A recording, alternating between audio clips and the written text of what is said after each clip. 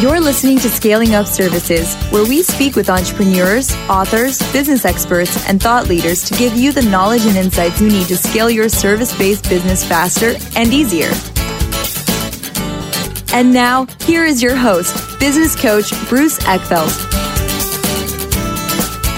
Are you a CEO looking to scale your company faster and easier? Check out Thrive Roundtable. Thrive combines a moderated peer group mastermind, expert one-on-one coaching, access to proven growth tools, and a 24/7 support community. Created by Inc. award-winning CEO and certified scaling up business coach Bruce Eckfeldt, Thrive will help you grow your business more quickly and with less drama. For details on the program, visit eckfeldt.com/thrive. That's ECKFELDT.com/thrive. Welcome, everyone. This is Scaling Up Services. I'm Bruce Eckfeldt. I'm your host. And our guest today is Lee Caraher. She is founder and CEO of Double Forte. She's also an author and a speaker. We're going to talk to her a little bit about what people can do to engage their employees, what people can do to really drive culture, what we can do with selling and marketing. We're recording this beginning of April, and so we expect that people are going to be hopefully kind of coming out of, or at least starting to think about their plans coming out of the COVID situation. And we talk a little bit about some of the things people can do to start planning the recovery, start figuring out where they're going to land, what their business models are going to be. It's going to be obviously a very different world. Hopefully we can talk about some insights that people can use to navigate some of the challenges they're going to face. So with that, Lee, welcome to the program. Bruce, thanks so much for having me. I'm so happy to be here. Yeah. So before we kind of dig into the topics and help people figure out how they're going to navigate some of the COVID stuff, tell us a little bit about your background. So you're an author, you're a CEO, you're an expert in marketing and social media. What was the backstory? How did you get into this business? What was the journey that you've been on? Well, the truth is that I went to college in way a long time ago, and I have a degree in medieval history, which is very practical. Wow, and interesting. I didn't know what the history department wanted me to go forward, and the music department wanted to go forward in music. And what I knew about myself was that I'm not good at focusing on one thing, and that I wouldn't be an A player if I only did one thing. My friend Ramona said, "Hey, you should try out PR." And I said, "What is PR?" And personal record. She said, "Go over the career." I was at college at the time. I was working at the college 1 year after I graduated. So I went over to the Career Center. There was a book, "What is PR?" So I read it and I said, "Hey, that looks like me." So I have been in public relations communications since I graduated from college so long ago, in agencies and in-house. And I started my own agency, this agency, Double Forte, in 2002, 2 or 3 crises ago. And never really, I started the company because I needed to have flexibility to be where I needed to be. My mother had gotten sick in Wisconsin. I lived in California, and I realized that 2 jobs I was up for I could not take. I would either have to withdraw or quit to be with my mom. So I started 2 agencies for Interpublic between 1999, 98. And so I knew something about it. And then I started my own in 2002, not really thinking how long I would have the business, but here I am 18 years later. And, I started the farm before Twitter. So now have become an expert in that too, because it all communicates. Anything communication, we do. The service, the function is the same. The service is very different in so many ways, but that is sort of the journey of getting from where the hell was I to where I am now. Yeah, no, that's a great one. I love the medieval history. Yeah, there's probably some interesting things you apply around medieval history right now. I have to say, Black Plague. Yeah, exactly. And then along the way in the last few years, I'm a member of EO, Entrepreneurs Organization, which is like YPO for entrepreneurs, which is if you're not in it and you qualify, I highly recommend. And out of the Gestalt process, which is sharing your experience, not your advice, I wrote 2 books. One is Millennials in Management. After 2008, I changed the business model to have young people in our agency, which we hadn't had until that moment, and almost killed the company because I did not understand the generation that was coming in. And then the second book is called The Boomerang Principle, which is companies that allow and encourage people to return have a higher, just have a higher level of expertise and have a higher preponderance for success. than those that don't, which probably is more relevant right now than the first one. So there we go. Interesting how that's playing out. Yeah, highly encourage EO. Been a longtime member and have gained a lot from it. Both being a member, being in leadership. We've got a lot of EO listeners I know on the program here. So great to hear that you're part of that organization. Yeah. So let's talk a little bit about the sort of the people side of things, because clearly all the work at home, the disruption to the economy, to the business process, pretty much. I mean, I would say 99% of businesses are significantly impacted. A lot of folks are laying people off, are putting people on furlough, are figuring out how to reduce their expenses, and obviously payroll for a lot of companies, certainly service-based companies, is the biggest element in many cases. So let's talk a little bit about, I guess, maybe some of the strategies, given some of the strategies people have used, what they can do should they need to be kind of bringing people back. I mean, I've seen people do anything from, just across the board salary reductions. I've seen people do furloughs. I've seen people do, moving people to part-time work, 0-hour part-time, schedules, things like there's all these kind of crazy things. Some people are just doing straight up layoffs.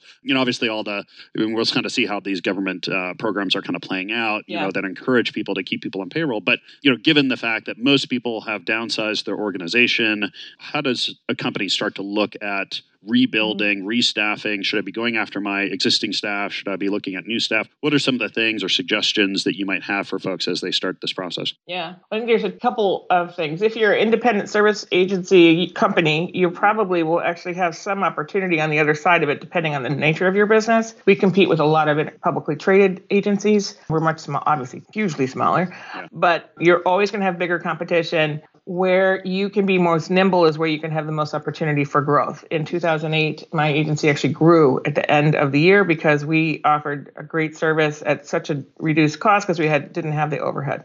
So one, I think, if you're looking at your business, do that. On the people side, in a service firm, your asset is your people. And a few things on that, your how many people you have, how much you pay them, all that kind of stuff is built on a business model. So I would say the first piece is maybe too soon to know what the business model should be going forward.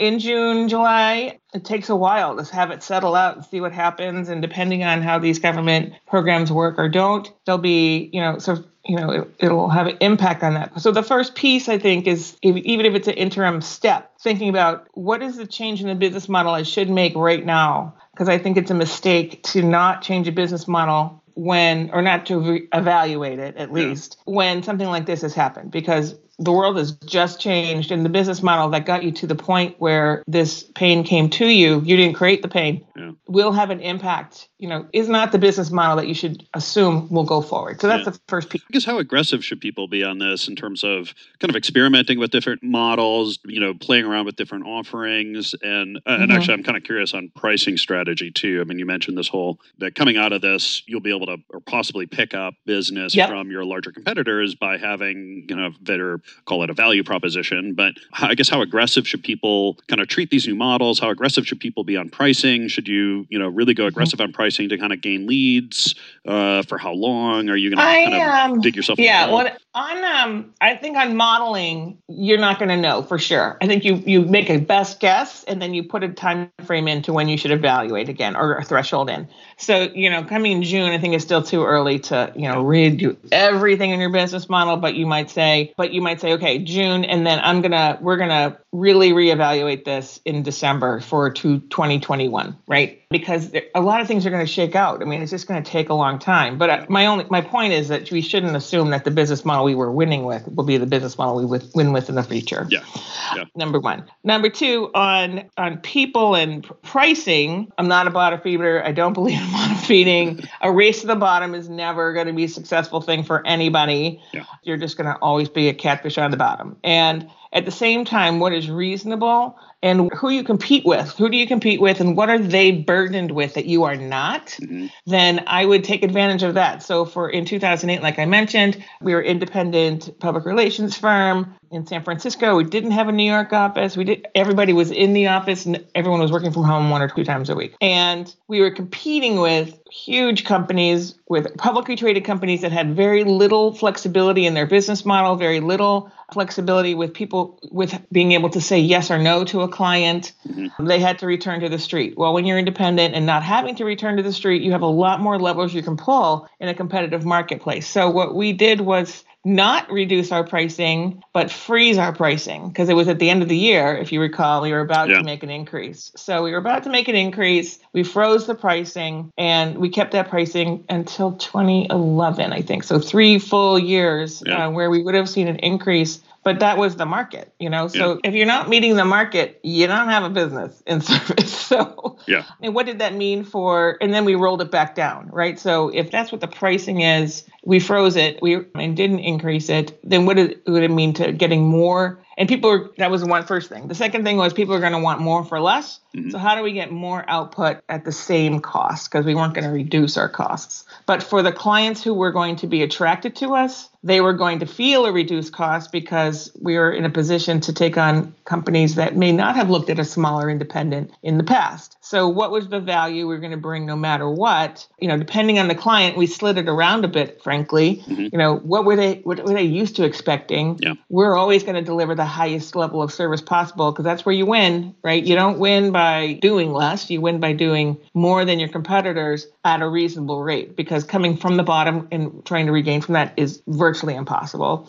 And then from a people perspective, what we have done right now, we've cut all our contractors, we've frozen all our salaries, and I'm going to keep those freezes in place for anybody over $100,000. And the under $100,000 people, because I haven't figured out a model yet, will stay frozen at least till September, and then we'll reevaluate that. So there's a lot of levers to pull. The most important thing is to be focused on what do you offer to the market? Who are you competing with? And what are the things that they're going to be burdened with or not? And then rolling back on that. Yeah. How do you gather this information? I mean, are there strategies that you suggest people use to, either talk to customers, to, survey what the competition is doing, to, kind of forecast a little bit about what the changing needs might be in the coming months and quarters? I think depending on your business and where you operate, you probably have some of this intel anyway. The people who were expensive before are going to be expensive again because they're not going to get rid of, they can't shed and this is where the PR part's in. It's really hard to shed your reputation. If you're cheap, you were cheap. If you did a bad job, you do a bad job. If you were too expensive, you're too expensive. Those perceptions don't change overnight. So understand what your reputation is and what are the reputations of the people that you compete with. In different categories, the different associations. So in my category, I'm actually on the board of the Public Relations Council, which is the National Association for Public Relations Agencies. So I have a lot of information on that. But your trade, whatever your trade is, whatever your publications are, they are right now doing everything they can to gather all this information and to provide their readers with as much valuable stuff as possible. So I'd be reading everything I can on this. And I think the important piece is who are we? What do we offer? What is our reputation? And I would pick up the phone, I'm in the process now, picking up the phone to clients and saying, okay, what can we do for you? Whatever it is, I'm not selling you anything. What can I do for you? And then on the other side of this, we'll be saying, well, what should we? I'll be asking my most trusted clients what they think we need to do to be more relevant in the city, right? So that don't do it in a vacuum, right? Hopefully you have a peer group in your industry or a peer group among like an EO or something like that. But you should know what your reputation is. If you don't know, go find out. It's easy to do. Right? It's easy to do. And ask for honest feedback, because if people are just, oh, you guys are great, they're lying to you. Everybody can improve. Everybody can improve. You guys, we love you guys. I mean, in fact, the client said to me, you know what, Lee, I have a relatively strong opinion. You know what, Lee, we love you. We love your team. We love everybody. But what we need from you right now is for you not to be bossy. I'm like, all right, done. Yeah. Because it's just, I have a very strong opinion. I've been through these kinds of, not this kind of thing before. And their CEO is not willing to hear anything. Well, if you're not willing to hear anything, can we just agree that you're not going to hear anything? And we'll do the best we can given that situation. Yeah. So fine, right? Yep. So I have a reputation of being strong-minded, depending on the person, maybe bossy. I hate that word for a woman, but whatever it is. And doing great work. My team does excellent work. We have that reputation, but we do have the reputation for having a strong opinion and pushing the envelope on it. Well, maybe right now is not the time to push the envelope on your strong opinion when the people that you serve may not be willing or able or capable capable of hearing your expertise. Yeah. It's always the case. I find that the people's greatest strengths end up becoming, weaknesses depending on the context. So it's really kind of understand. All of you. Yeah. Well, and it's not about trying to level that out necessarily. It's just understanding the contextual nature of it, and having a strategist saying, hey, look, in these times, I know that my winning strategy, and that I normally use, doesn't work or isn't as appropriate in these cases. So I'm going to have plan B in these contexts. One thing that I have a group of that's in San Francisco and in New York. I have an office in New York as well. I have small informal groups of agencies that we overlap a little bit, but we're not direct competitors. And I've been on the phone with mostly the San Francisco crew, just thinking all these things through because we refer businesses to each other all the time. But everyone's sort of struggling with, and I just asked them, what's our reputation? Mm-hmm. What do you guys think about so-and-so? What do you think about, this agency? What do you think about that agency? Yeah. What have you heard? Kind of stuff. Because the more input you have, the better decision you can make. Yeah, no, exactly. And now's the time to collect data, even if you can't take decisive action right now because things are still playing out and you're trying to let things kind of settle or at least work themselves out in terms of what is the new normal going to be. You can certainly collect information. You can certainly stay, on top of things, keep your finger on the pulse of what's going on. So let's talk about people a little bit and culture and staffing. So, assuming that many service-based companies have, downsized or furloughed or have done various things to reduce their payroll and are now, are hopefully looking forward to staffing back up to some level. What are the kind of things you need to consider? How do you, potentially even take advantage of this opportunity to kind of retool a little bit? How should you approach the whole kind of talent side of your business as you kind of focus on recovery and rebuilding and pivoting? So hopefully you're in a strong position with your employees that you have, depending on what you had to do or decisions you made back in April or March or whatever it was, that you are on good terms, right? And you can, in any moment in time, you have to control how well you do this action, whatever it is, layoff, firing, furlough, reduce payroll, whatever it is. Number one, if you haven't also taken the payroll, if you got cut, if you haven't also participated in the pain, do not expect anybody to return to you. So if you haven't done that yet, take some pain right now and take some so that you can share. You can be part of the group that has been in pain, because just working extra hours is not pain. That is our job. We're leaders of independent firms. We're service firms. Hello, that's the deal. Yeah. That's what you signed up for when you decided to do this. So assuming that you've taken part of the pain and you've looked at, what is the current base? What do we have? What do they want from us right now? And what do we think the best way to service that for the future is? Then bringing people off furlough, is the least, but you don't have to bring everybody off at the same time, right? The benefit of the furlough is that people can look for work and they can still have health care, right? And that your intention is to bring them back. Yeah. So that's the great benefit of the furlough. Pain for them, pain for you, and you're giving them health care, which is the biggest thing, right? Yeah. And the stigma, I guess, of being furloughed, not laid off is better. Mm-hmm. I don't think it's going to matter, frankly. Laid off, furloughed, fired. It's not going to matter in June, July, the rest of the year for the person that was impacted. Yeah. So first, is this the team that you want? What were the things that were 80% of the time were great and then 20% of the time were a pain in the ass? Mm-hmm. Well, did that just change? So for instance, in my own experience from the downturn in 2008, I said to everybody, we had got, we were doing really, I had gone from myself to 18 people. We were picking and choosing what we wanted to work with. I had actually decided I was going to work 4 days a week. And then on September 14th, I decided 4 days a week. On September 15th, I was like 8 days a week. And hopefully we don't have to lay everybody off, Yeah. And on Wednesday, I had a staff meeting that week. And I said, okay, here's what we're doing. Freezing this, cutting that, blah, blah, blah. And I said, the most important thing is that our clients cannot hear us say no, even if that's the right answer. Our clients have to hear us say yes, even if we're not going to do it. Meaning, they call and they say, hey, I have an idea, let's do this. And you think it's the stupidest idea on the planet. And you don't say no. Well, how about this instead? Because a client you're in the service business to help people and to take things off their shoulders. And if they just keep hearing no from you, they will go find someone who says yes. So instead of saying, yes, it's a great idea, I want you to say, Interesting. Let me bounce it along here and then I'll get back to you within a day. So they haven't heard you say no. You've built some time to come back to them with a better idea but you can couch it in their yes, right? So that was the first piece. And everybody who didn't get to be easy to work with, I cut in January, even if I didn't have to. Yeah.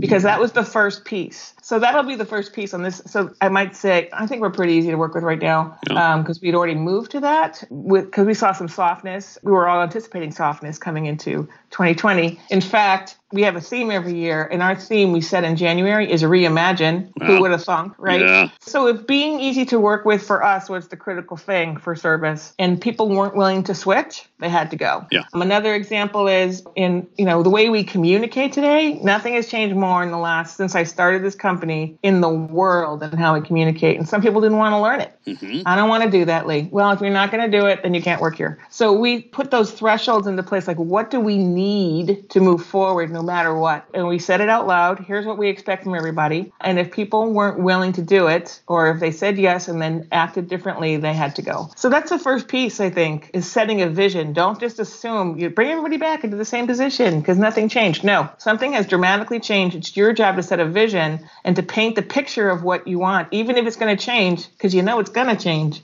And then lay out the conditions that you think are incredibly important for your business to succeed. And if your people aren't willing to do those conditions and you aren't willing to model them, then, they got to go. Yeah. It's an interesting one because it's both the business model, it's understanding, okay, well, how are we going to be successful in this new world? But then it's also this, okay, well, then who do we need? Like, what are the people we need? And let's take this as an opportunity to really, make sure that we're sharpening the axe here. And, given the new model, how do we get the best and the brightest? I mean, honestly, the fact is there's going to be a lot of talent on the market, so for those people that do kind of figure out a workable business model and start getting some traction, now is the time to get the best talent you can for the best price you can. And, obviously it's a horrible situation that we're going through, but it is going to mean that the people that come out of this reasonably healthy and can, get traction and start to build are going to have a huge advantage because there's going to be a lot of really great people that are really looking to work. And so if you can take advantage of that, you're going to have a leg up. I think the same piece at the same time, though, Bruce, just to interrupt for a second, is how you treat the people who you're not going to keep. Mm-hmm. How can you help them? Where can you make some phone calls? How can you look at their resume? Whatever you can do to help those people, because those people are going to go into the world and they will eventually, hopefully you hired only good people. They just don't fit right now, right? They're going to go into the world and they can help you or hurt you. And this is the point of my second book, Boomerang, right? Is that let everybody at least have a strong position to help you. So if you can make some phone calls, if you can give them contract work, if you can, whatever it is, right? Keep them furloughed for a while so they can have health care. Treat them well. Then you'll be in a better position for them to help you later. So if they go find a business, go find a job, and they need a partner, they immediately think of you. Yeah. So they're not out there sowing bad seeds for you because it's already going to be hard enough. It was hard enough before this thing. It's going to be hard enough to get traction. What you don't need is a lot of people out there griping about how you treated them. Now, can you control all the griping even if you treated them well? No, you can't, but you need to be in a defensible position for that. And that's your strength will come in the future based on how you treat your people today, no matter if you keep them or don't. Yeah, the thing I find about that is if you treat them well, treat them with respect, do what you can to help them, even if they choose to kind of gripe about that regardless, generally what I find is people know that they will tend to gripe. They're kind of gripers. Yeah. So that it will kind of tease out or it will work itself out. And I can't tell you how many previous employees ended up becoming clients. They go off and become, experts in, they go over to client side, they become the director of, such and such, and all of a sudden they're hiring you. So, I mean, it's not just about, hey, I might want them back someday, or they may refer somebody in, but you may have to report into them. Right? Exactly. They may become your client. It's a small world, right? And it became much, much smaller. Mm-hmm. And, the whole idea that if they leave me, they're dead to me is gone. You cannot have that point of view. And the other point of view, which is if they leave me, I don't care about them anymore. You also cannot have that point of view because you need to care about everybody who's ever touched you. Yeah. Ever touched you, because they can all carry a thing. The one thing I would do I would do it for everybody, I guess, go look at Glassdoor and see what people are saying now, right? And you can measure that over time because it's a high degree of gripers. Yep. But if you're looking at competition versus yourself and all that kind of stuff, you can do it. You can measure well based on what is going. Again, you have to take it with a grain of salt, but you can do at least a directional measure of yourself if people are talking there or of others in your market, so you can see some things. So, there's it is all about the people. If you're in a service business, it's all about how your people show up, how they deliver, how they represent. And so you chose these people to come into your business. Are they not staying with your business because you don't have the business, or because they didn't perform, or because they're on the bubble, or because you changed your model, or because you're dropping that service? They can all hurt you, and they can all help you. And, exactly. My guess and my experience is the more people will help you when they can, if you've treated them well. Yeah, no, it's very true. And karma plays a role in this, and I think it can take a long time too. Sometimes this is years later that this comes up. I've seen it happen too many times. So true. Do not play a short game on this, because you either win or lose years later when this actually comes to bear. There's some war stories from 2008, from 2012, from 2002 that people are still, your reputation follows you. Oh, yeah. So, and if you need to correct your reputation, if you need to, if someone says, you guys suck, you're greedy, you shortchange people, you're nickel and dime everybody. Well, now is the time to listen to them and then figure out a way forward that doesn't preclude you from growth, because those things will. Yeah, exactly. It's funny. I find it happening on the other side with clients. Those clients that are, treating you well, doing what they can to pay invoices, versus, clients that are taking advantage of the situation, not communicating with you. I think the flip side is happening for a lot of folks as they're going to go through this process. So there may be some client side assessments you want to do coming out of the other side. We are so fortunate in Double Forte. Most 99.9, we don't have 100 clients, but you know what I mean. Yeah. We've been in high communication with them. Some have had to, there's things that they've had to do. One client, who will never be a client again, pulled force majeure on us, even though they decided it's not going to stand up. And in the process of it, actually called back and said, "We'd really like you to keep moving with us." I'm like, absolutely not. Oh, interesting. Absolutely not. Are you kidding me? No. The only way we would do this is, here's what you'd have to pay us. And I doubled the cost, and I had it all up front, because there's no way I'm putting my team, myself, and my agency at risk for people who treat people, for a company, organization who treats people like that. Yeah. So, and then literally, this was 2 weeks ago, and then last week someone called, "Lee, I thought you guys handled this company." Yep, we did. And they want to work with us. I'm like, well, here's what I would do. And even in this time when everyone needs every dime, they're like, nope, won't do it. Yeah, because I know, look, it's short-term pain. Like everyone's, in short-term pain right now. But I think, the people that have been through a couple of these cycles know that the decisions you make now, you're going to have to live with for, several years. And, yeah, exactly. If not ever. And so, yes, it can be really painful to say no to, immediate income. But if that means years of, trying to service a painful client or someone who's not really aligned with your values is not a long-term decision. So, and that's the hard part of leadership, the hard part of running business. Hard. Yeah. It's so hard. And I think, it's just the long game is what you have to play, even if it's ramen noodles for a couple weeks, couple months. I mean, I may have a bag of those in my closet right now. Just saying, it's tough. Nothing's easy about this. And I mean, I just encourage all your listeners to make sure that you're taking the moment to time to say, what is the go forward? What are we going to keep offering? What are we not going to keep offering? What do people need?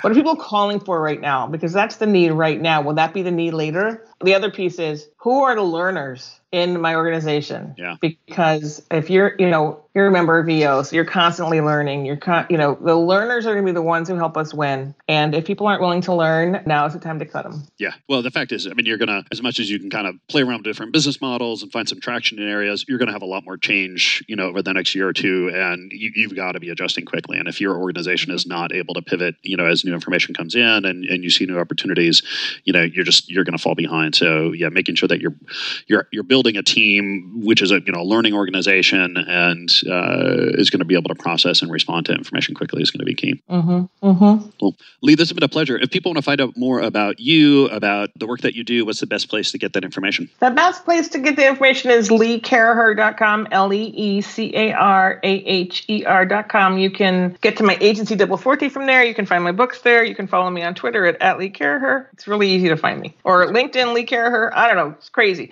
But I blog about these topics all the time, and we offer free assessments and all that kind of stuff. If people just want to email me and say, what about this? I will give them an answer. Awesome. I'll make sure that those links are in the show notes so people can click through and get it. Thanks so much for taking some time. I always love having EO members on. Great conversation. Like I said, I think this is going to be key for folks as they kind of come out of this and figure out what their strategies are, business models, next steps, managing reputations. So a lot of great information, a lot of helpful strategies here. I appreciate it. Thank you, Bruce, so much. You've been listening to Scaling Up Services with business coach Bruce Eckfeldt. To find a full list of podcast episodes, download the tools and worksheets, and access other great content, visit the website at scalingupservices.com. And don't forget to sign up for the free newsletter at scalingupservices.com/newsletter.